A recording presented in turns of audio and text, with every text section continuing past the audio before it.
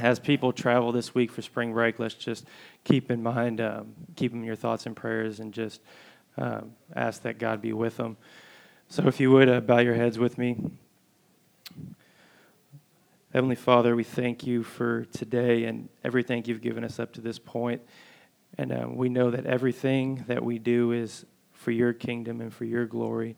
And we just ask that as we travel this week, that you be with us and you show us those people that we can be Christ unto. We just give you all the praise and glory in Jesus' name. Amen. So some of you may remember last week, Pastor Jim, he preached on the subject of we're all products of the seeds of people that have gone before us. And so what I'm going to segue in from that is pretty much the same topic, but I'm going to have some leadership points built into there as well. And so just like Jim talked about that, he was a product of people that have gone before him and people that have prayed in his life and mentored him along the way. I'm also the product of many people who have in here, many people in my family, and a lot of the deacons and all the people that have attended this church for so long. And I'm so thankful and blessed for you guys. The work that you do really does matter. It really does. And I can see it in the work that you do. But we also must be reminded that nevertheless, it's not our work, but it's the work of the Holy Spirit living in us believers, that he has accomplished his divine purpose. And we can see this starting with Abraham in the Old Testament and the prophecy that that Christ was going to come. We see that all the way through the Old Testament. And we knew it was coming. And so by this, we know that through Christ's death, that he is no longer confined to a place, a time, or anything. He is now everywhere and anywhere he chooses to be. We now have the Spirit that lives in us so we can become more like Christ. And here today, if you have your Bibles with you, you'll turn with me to the book of Acts in chapter 6. And I love the book of Acts because it shows the power of the Holy Spirit like no other book. I mean, you really get to see the work of the Holy Spirit in the book of Acts. And so in verse 1, we see in the early church there was a problem that started to arise. And the problem was with the food distribution. And so there's the group of Hellenists, which is the Greek-speaking believers in Christ, and the Hebrew-speaking believers in Christ. So you have two groups. Well, the Hellenists started to complain that their widows were being discriminated against because they weren't getting their proper rations they were supposed to get. And this was brought to the attention of the apostles. And so what the apostles came up with a solution to appoint 7 men over this issue. The people would choose them because it says that they were called to preach the word of God and that they weren't going to focus on food matters. And so out of this, you almost get the first board or the first deacons of the church that come out of it. And so my first leadership point, if you're taking notes, is when you see a need and it's not your calling, empower someone else to fill that gap. Because there's so many issues in the world. There's so many things that we see. And I'm the worst about this. I see something that needs to be done. I just want to go do it myself. But leadership point number 1 is you have to empower people to help you along the way.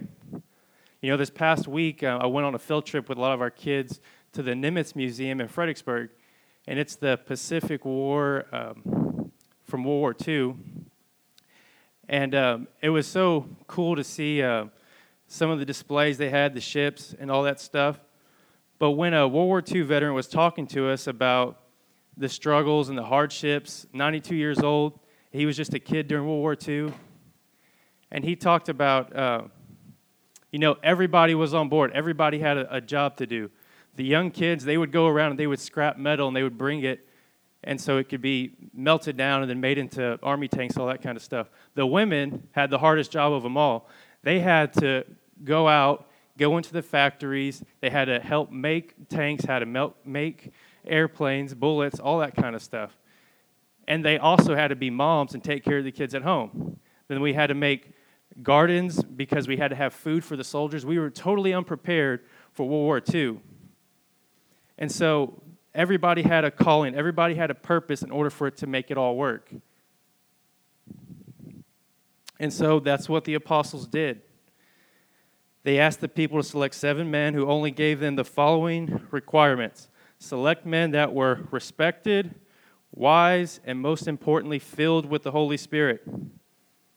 It wasn't that you had to be wise or a good reputation, but they knew this was such a big issue that if it wasn't handled properly, that it could really divide the church. And so they couldn't make a mistake in who they selected. So they had to make sure they were smart, wise, had a good reputation, but most importantly, filled with the Holy Spirit. And so the first deacon that was chosen, it says Stephen. If you've heard of Stephen, he's called, and he has in brackets right there after his name, and it says that he was a man filled with the Holy Spirit. And so after the selection process, there were 7 men chosen, but today we're mainly going to focus on Stephen. And when Stephen started out, it says that everybody knew that that was who they were going to select. You know, they said he's got to be well respected. They said he's got to be smart, he's got to be wise, and he's got to be filled with the Holy Spirit. It's like everybody looked at each other. That's Stephen. That's the guy we want. Everybody knew it about it. They could physically see the Holy Spirit working in his life. It says, Stephen, a man full of God's grace and power, performed amazing miracles and signs among the people. So his job was to oversee the food distribution, but he remembered his calling, which all Christians are called to do, and that is to pray and show Christ into others. No matter what you're called to in life, you are called to pray and show Christ unto others. And so he went forth and he was doing these miracles, and even people tried to debate with him about how Christ isn't the Messiah, that he's not the chosen one. But it says, none of them could stand against his wisdom and the spirit which Stephen spoke. Which brings up a great point that nothing can stand against the Holy Spirit. Amen? No matter what it is, no matter what plans there may be, no matter what destructions that may try to transpire to stop the Holy Spirit, nothing can stop it. It's going to go forth. And so while he was appointed over an issue, he was led by the Spirit to do what every believer is called, to pray and proclaim the message of Christ. And it says that the believers increased, and even the Jewish priests, the people that are stuck in the law, the people that were still going by the way of Moses and the 10 Commandments, even they were starting to get converted. They were starting to believe in Christ. They were able to see the truth in the works that was displayed in Stephen's life. But we can be almost certain anytime you start seeing miracles happen and the Holy Spirit move forward, you're going to have opposition. And so he was living in the Spirit, and he was debating with these people, and miracles were taking place. But 3 men, or several men, they were trying to bring him down. They didn't like the word he was spreading, and so they made up some lies about Stephen. And they said that he condemns the law of Moses, and he does things that are unjust. And so, which brings me to my third point on leadership. Sometimes you have to say things that, people don't like. He goes forward and people are coming against him, but he knows that it may not be popular what he says, but that he has to say it.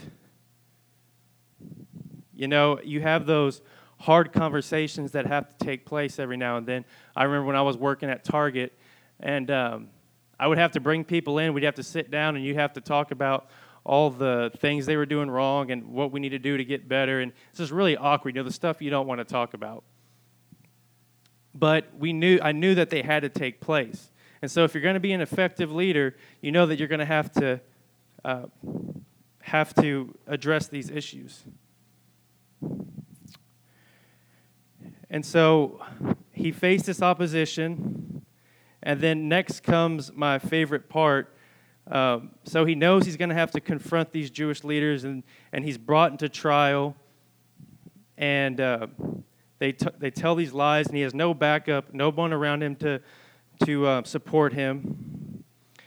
And so he basically goes through a summary of how, up to that point, the Jewish leaders have always come against God's prophets. Ever since Moses, they've always come against God's prophets. And so if you'll go forward after he gives this summary in chapter 7, verse 51, it says, "You stubborn, you are heathen at heart and deaf to truth. Must you forever resist the Holy Spirit?" But wait, it gets better, because I'm going to read to you the passage from the King James Version. Some things, we just need to read from the King James Version because they're just better and they should just stay that way. So I'm going to read this from the King James Version.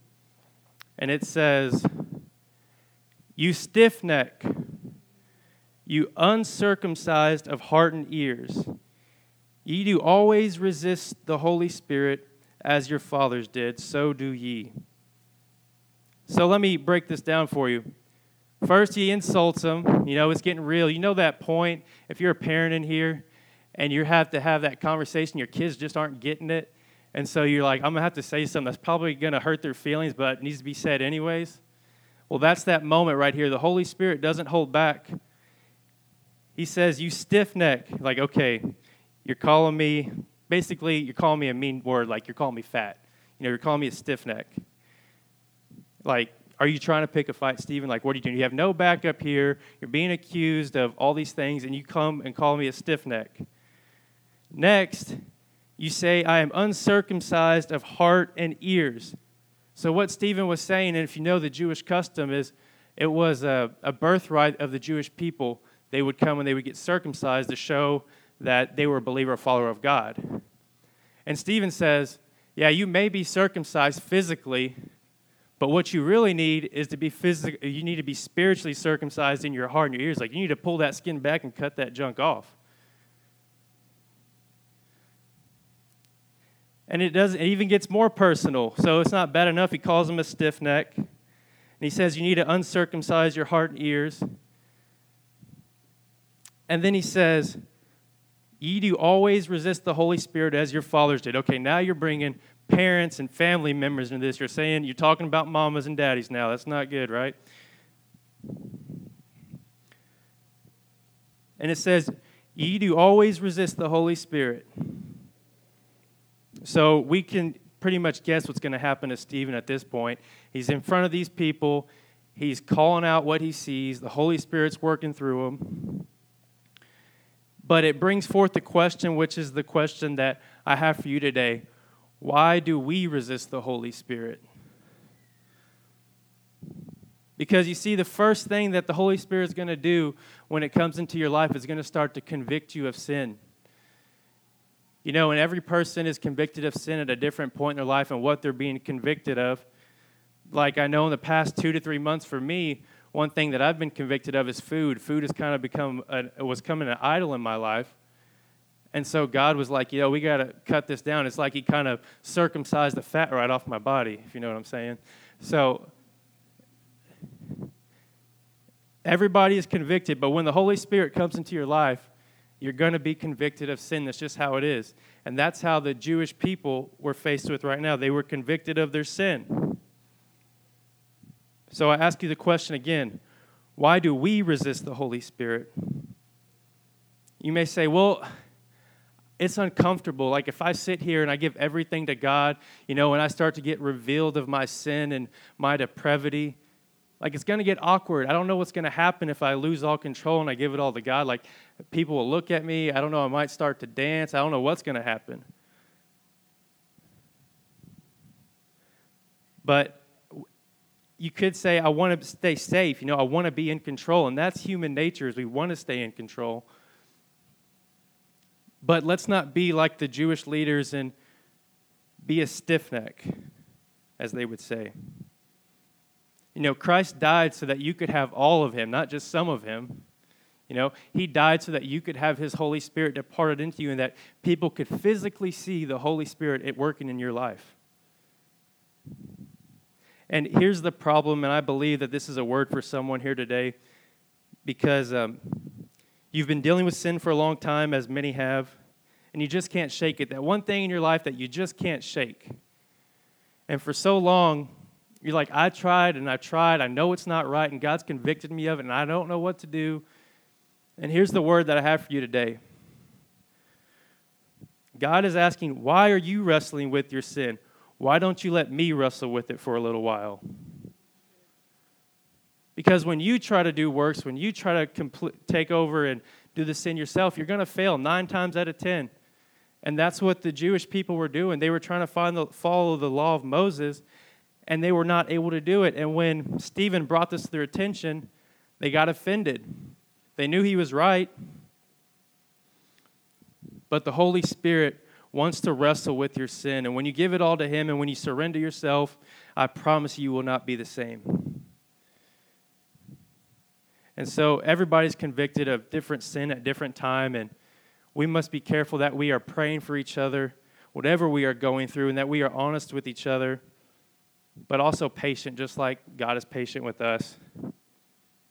And if I could be honest with you, when I was a teenager, and even in my early relationship with Brittany, I had a problem with pornography, if we're going to be honest. And I was like the earthly view of it. What's wrong with it? You know, it's not hurting anybody, right? Nobody knows about it. It's just me. Everybody does it. That's the worldly view. But slowly, God started to convict me of that and says, you can't stay here. The hole is too deep. It's going to pull you down. And so the Holy Spirit started to convict me of that. And it just breaks my heart because I see the problem so much in the schools nowadays. You know, kids have phones, and they have the internet at their free access. And I can only imagine if I was a middle school kid and I had that, how much trouble I would get into. And so my heart breaks for these kids, and just the problems we see with pornography and the marriage and all the relationship issues that we see. But God will convict you of sin, and when his Holy Spirit comes into your life, the things that you're wrestling with, when he starts to wrestle with them, they will disappear.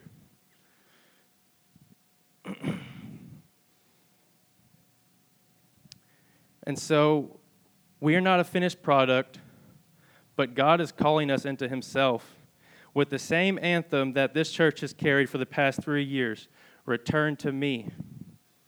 You can't do it yourself. You have to do it with Christ. And if we look at the conviction of sin in the life of Peter, many of you may have known, or you've seen the video or the movie, that Peter was a follower of Christ, one of the apostles. And he came a point in his life when Christ was like, Peter, you're going to deny me. You're going to sin against me. You're not going to do it. And he says, I will never sin against you, right? I'll never do it. I'll die for you. You're my man. You've brought me out of nothing to something. You've given me purpose in life. I will never do it. And as you know, it says Peter denied Christ 3 times. And in the movie, I like this image so much. And you've probably heard it before. But in that moment, they make eye contact, and Peter's broken of his sin. And he knows that Christ, what he is suffering in that moment, is because of his sin, of his denial. That everything Christ is going through is because of him. And when you look at Christ that way, that he died for your sin, that's when he can really start to take changes in your life. When he can really start to put his Holy Spirit into you. And so I can only imagine the brokenness of Peter's heart and of the heart of Christ, looking at your Savior in the eyes and knowing that he was right and that you failed him, that you could not do the work yourself, that you needed him. You needed him to die. And so the Holy Spirit convicts you of your sin and begins to break your heart of what breaks his. And it says in his word, he came for the brokenhearted. It didn't say he came for the upright and the people thinks that they can do it themselves. It says he came for the brokenhearted. Those who knew their depravity of sin and they were made aware of it, that's who he came for. That's when he can truly go to work. But that was not the case with the Jewish people. For while they were convicted of sin, they still hardened their hearts and shut their ears. And so here in Acts 7:54, if you're there, I'm going to read through the scripture for you. It says, "The Jewish leaders were infuriated by Stephen's accusations. They shook their fist at him in rage. But Stephen, full of the Holy Spirit, gazed steadily into heaven and saw the glory of God, and Jesus standing at the right place of honor at God's right hand. Then they put their hands over their ears," need to circumcise your ears, "put their hands over their ears and began shouting.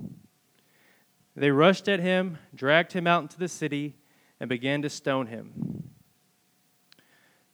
His accusers took off their coats and laid them at the feet of a young man named Saul. As they stoned him, Stephen prayed, 'Lord Jesus, receive my spirit.' He fell to his knees shouting, 'Lord, don't charge them with this sin.' And with that, he died." And so we see the life of Stephen here much in the image of how Christ died as well. Lord, don't charge them of the sin. Lord, forgive him. Because the same Spirit that was working in Christ was now working in Stephen. That's the Holy Spirit.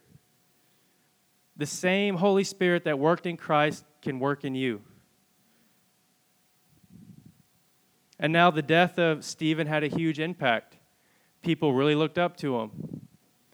And so they got fearful and they scattered everywhere. But by them scattering out, the word of God went to places that had never been before. And like I said before, no matter what tries to come against the Holy Spirit, it's going to go forth. The more that it is pushed down or try to repress, the more it spreads. That's the power of God. And so it went to all these different places, and even the man Saul, it says that laid their coats at his feet. He would go on to persecute even more Christians. But then on the way to Damascus one day, when he's going to go get more Christians and kill them, he has his own Holy Spirit encounter where God stops him in his tracks and changes his life forever. Not that he did anything to earn it. Saul, who now becomes Paul, he changes his name. He did nothing to earn what God gave him. But God had a calling for him that he was going to go into the Gentiles and he was going to suffer much. And the way he died is much like the way Stephen died. Because how does a person know how to die? They watch other men die, right? How does a person know how to live? They watch other people live. And so by looking at the life of Christ and by the work of the Holy Spirit, we become Christ. Amen?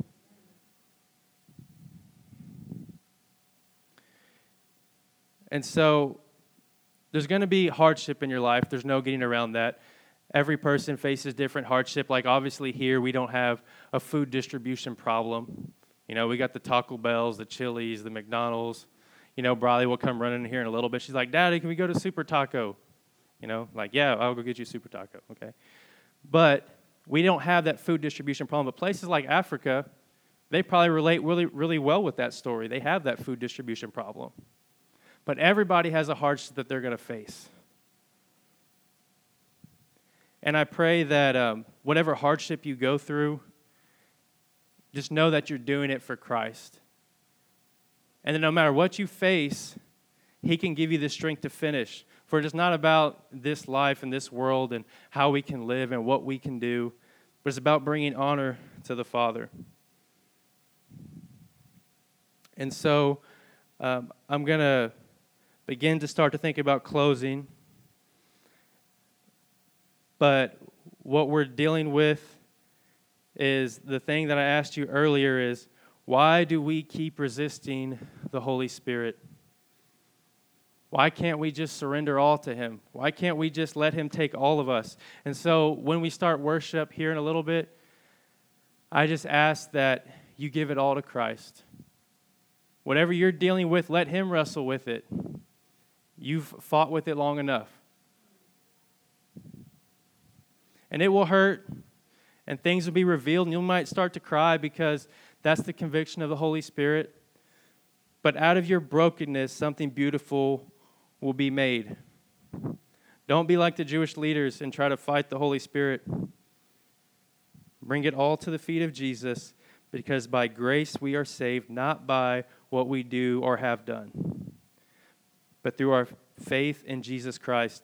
And I'm going to go over some points, and I may have skipped over one, but just to recap, we are all products of seeds that have been planted before us. We have to lead God has called, or we have to be led by where God has called us to lead. We can't do everything ourselves. In good leadership, you have to say things that may not be popular, but necessary. And point 4, the impact of the Holy Spirit is the conviction of sin. Point 6, the more we are persecuted, the more His word spreads. Nothing can stop the Holy Spirit. And the last point is, it is by grace we are saved. So don't try to fight your sin yourself, but let the Holy Spirit wrestle with it. And I thank the Lord for all of you. And as we get ready for worship and prayer, like I said, just give it all to Christ. Let the Holy Spirit do the work inside of you. Don't restrict the Holy Spirit. Because in our brokenness, He is made strong. Joy, if you'll pray for us before worship.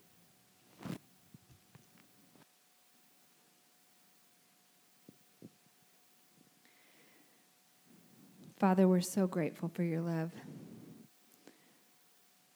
We're so grateful how you come to us in our brokenness and in our moments of fear and doubt. And you're always there with us, leading us and guiding us. Even when we don't see it, Father, I know you're there with us. And so this morning, as we sing and as we worship, Holy Spirit, I pray that you would come and that you would fill us to overflowing. Lord, we just love you and we praise you. In Jesus' name, amen. If you'll stand this morning.